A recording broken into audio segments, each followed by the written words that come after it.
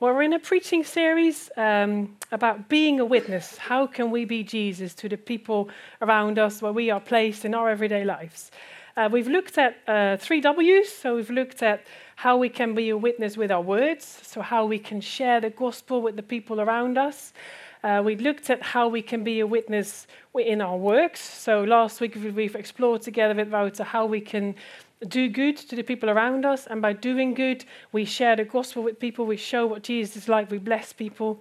And today is the last 3 of the W's, which is wonders.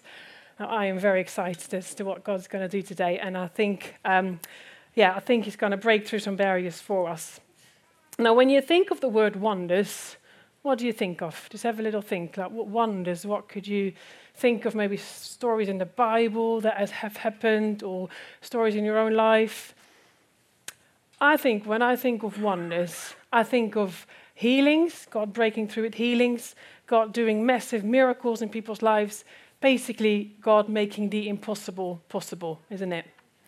And when we look at the Bible, I don't know about you, but recently I've just been reading the Gospels and I'm like, this is awesome. How Jesus lived his life is like wherever he went, wonders would follow. He either healed someone, or he brought peace, or he made the impossible possible, or even in the Old Testament, he split the Red Sea for Moses. There's dreams, there's visions. It's like that's what you see in the Bible, don't you agree? When you read the Bible, it's full of supernatural wonders and miracles happening. Yeah. Now, I thought for today, let's look at Jesus. Let's look at how he lived his life and what we can learn from it, because he's our great example, isn't he? Because Jesus came to the earth to set us free, but also to show us what a normal Christian life, as it were, looks like. What does it look like to walk in step with the Spirit and to be full of that and to do miracles and wonders?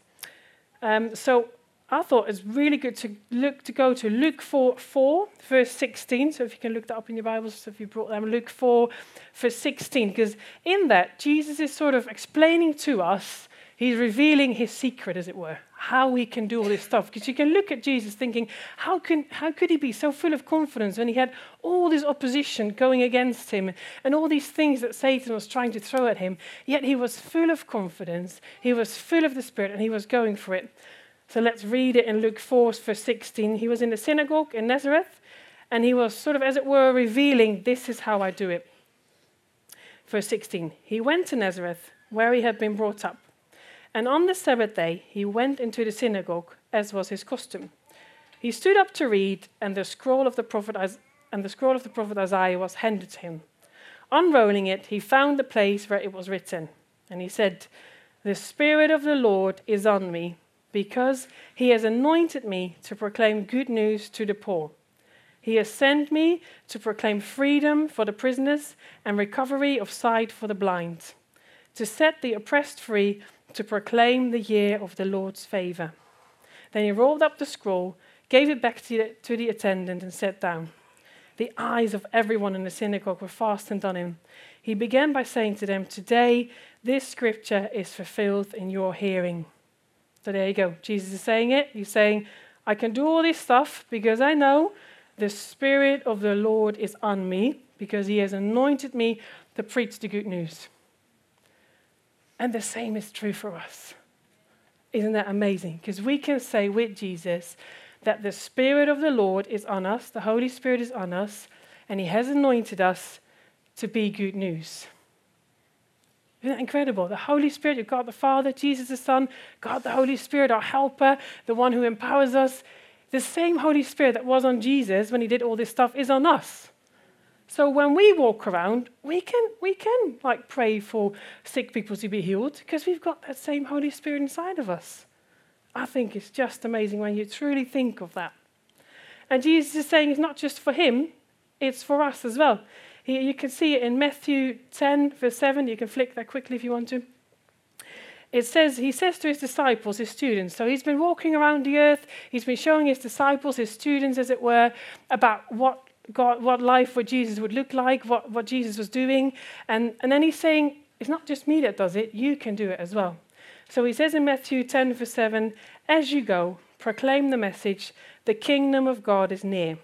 Heal the sick, raise the dead, cleanse those who have leprosy, drive out demons. freely you have received, freely give. So he's saying, it's not just for me. I modeled it to you guys. Now it's your turn to do it. And the same is true for us. Jesus is saying to us, as you go, proclaim this message. God is near. The kingdom of God is near. Heal the sick. Raise the dead. He's saying that to us as well. This is our Christian life. This is why we're here to proclaim the good news of Jesus. Now, the trouble is, I don't know about you, but some mornings I feel like, yeah, come on, Holy Spirit is on me. I'm going to go for it. I'm going to pray for people to be healed. Sometimes I do, sometimes I don't. And some mornings I'm like, I feel a bit rubbish today, actually. I don't know if I can do it. I feel a bit down, like, I'm just going to live like I normally do. Recognize that tension in your life? And I think it's so important for us to quickly unpack, why do we feel like that? What's happening in our minds? Because you can beat yourself up saying, didn't do it today again, well, better day tomorrow. And you don't actually realize what's going on underneath. Why do I feel so full of the Spirit one day, and why do I feel so rubbish the next day and I don't want to do it anymore? So in order to do that, we need to look at two things, really. We need to look at, do we know who God is? And the second thing is, do we know who we are in God? Because those two things are really important. If we're not clear on those, if we believe lies on those, that's when we start to feel down. And that's when we start to feel like we can't do it, we're rubbish, we're just going to go do the normal stuff. And it's really important that we do this together with the Holy Spirit.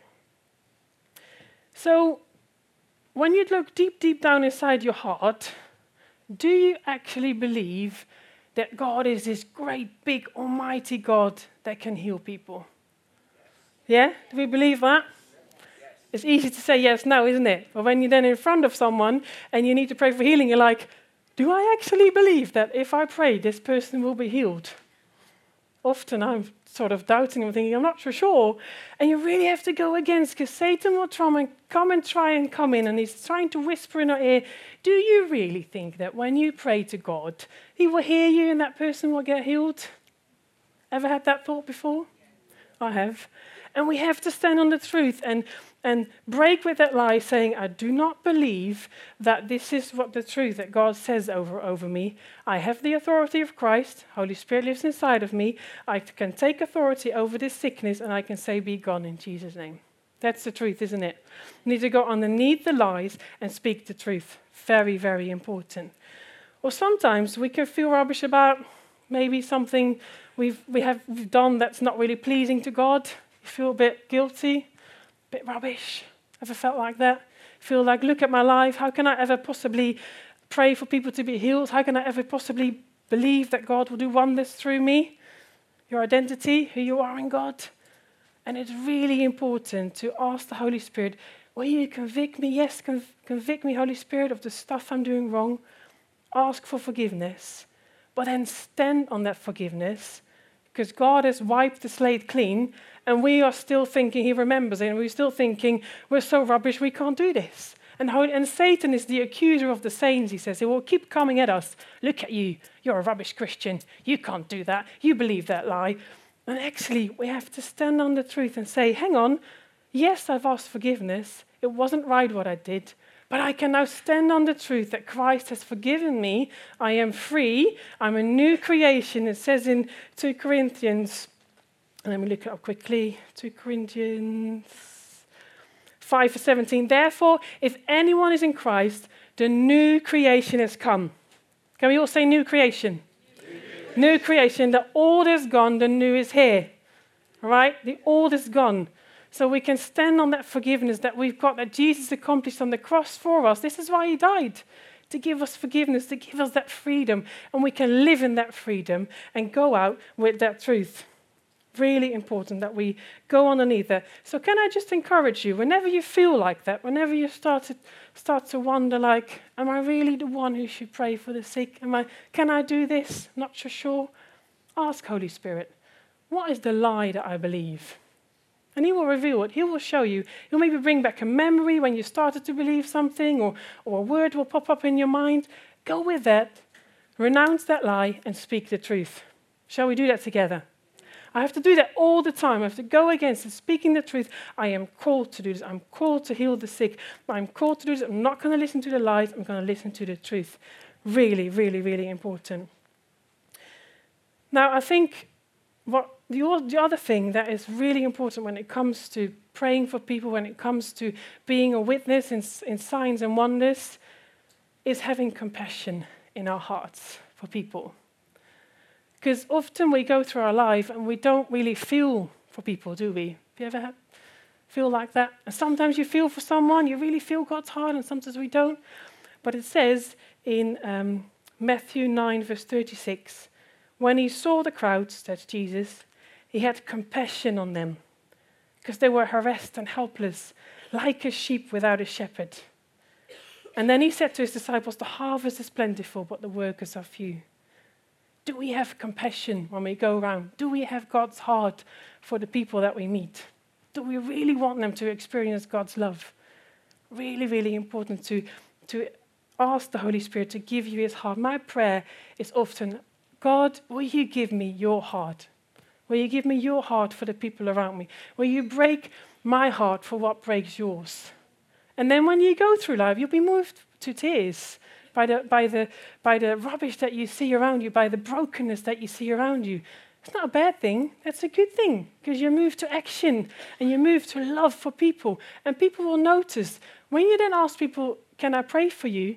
They can see it in your eyes. People have said to Hannah and I before this week when we started praying for someone, we started talking, she says, I can see it in your eyes. There's a love there. There's a compassion for me. And that's amazing when people see that, isn't it? But that's because we want God's love to shine through us to others. So really important, ask the Holy Spirit, give me God's heart. So I'll quickly tell you a story of something that happened this week, and then we'll move on to pray. So Hannah and I, we are running in Central Park and on Monday mornings, and we often sort of ask, well, who can we speak to? Who do you want us to witness to? And I often find it really helpful. So when you bump into someone quite a lot, it might be a slight chance that God is saying, talk to that person, don't you think so? It's sort of obvious, really, when you bump into someone a lot. But no, pay attention to that. If you bump into someone quite a lot, maybe that's a chance for you to talk to them. So we bumped into this lady 3 times. She was walking her dogs. And I thought, right, 3rd time I'm going to stop. Now, I also stopped because I had a dream of this lady. She looked exactly like that lady. And in that lady, I prayed for her knee. Now, I had that dream twice. So I thought, if I have it twice, it must be important. So ever since, I've been looking for someone like that. So this time, I bumped into this lady, and I felt that we should pray for her. So I asked, we started chatting, we said we were Christians, and I said, is there by any chance, is your knee hurting? And she said, yes. And we said, well, that's amazing, because God has given me this dream about you, and that I was praying for your knee. Can I pray for you? And she said, yes. So we prayed for her knee. I asked what happened. She couldn't quite say. Really important as well, isn't it, to ask what had happened? Because often when I pray for someone, I would just run a mile because I'm thinking, I've done it. Oh, Carrie, no. But actually, it's really important to ask, can you just tell me, did something happen? Did you feel a change? Has it been better or not? If not, pray again. And then I felt to challenge myself to actually share the gospel with her as well. Because often it's good to pray, really good to pray, but introduce them to Jesus as well, like what Wout was saying, like we have to introduce them to Jesus. So now we bump into her every Monday, so we're going to keep chatting. Really, really good. Right. And often, last thing to say is, when you ask for people, can I pray for you? I've hardly ever had a no. Sometimes I had, but then I explored with that person. How come? Why would you say no? What's going on there? And it's really important that we keep asking, because people are into supernatural stuff. They don't find it weird when you ask, can I pray for you? They just feel blessed that you care for them. It's just us that feel nervous and think they don't want it, but actually they want it. Often people want it. I wondered if Carlo can come up quickly and share a story with us. I think Carlo is a great example of how to do this in everyday life. And God has been speaking to him loads. Shall we just give him an applause? Because I think he's amazing.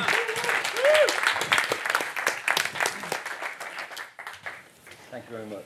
There's actually a lot more of you from down here than there was when I was sitting up there, so just bear with it. I don't really know what to tell you, because everybody's told you everything I need to tell you, but I'll tell you a couple of things that you can't give other people what you haven't got yourself, right? So start with yourself. And this morning, I really didn't know how to start, but the songs that we sang, just look at what we sang. We dance in your freedom, awake and alive. Yes. Oh God, you have done great things. It starts with us. Then later on we sang, Waymaker, miracle worker, praise keeper, light in the dark. My God, that is who you are. You need to believe all this stuff. Yeah. We carry him in us. Every single person in this room, in there, is Jesus Christ. Amen. So when you don't feel that you can do anything, what you need to do is let go of yourself. Embrace Jesus Christ. And you'll be amazed. All of his gifts will become your gifts. Listen to those guys that came out, and guys and girls that came out and told you all that stuff. Every single one of you told you, but actually they didn't feel like they really wanted to do that. They felt embarrassed. They felt that there was an impedance there. God doesn't want you like that. God wants you to be free, to live that abundant life that he gave you. Let go of all those things. Grasp his hand, and everything else will come with it. So, and the last thing that we sang, what a powerful name it is, that the name of Jesus. Right? You've got to believe that. We sing it every day. You probably mouth it every day when you pray. But what you need to do is turn that into a real thing in your life every day. You'll find that when you put Jesus and God at the centre of your life, he's got this weird little way of flipping everything over so you become the centre of his life. All the things that you thought you were not able to do, you will be able to do most of them. Just step out.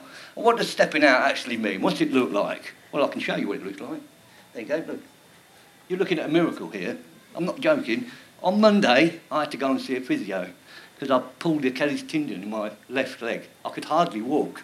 On Friday morning, before I went out with the chaplains, I was hobbling around. I thought, well, I can't go out like this.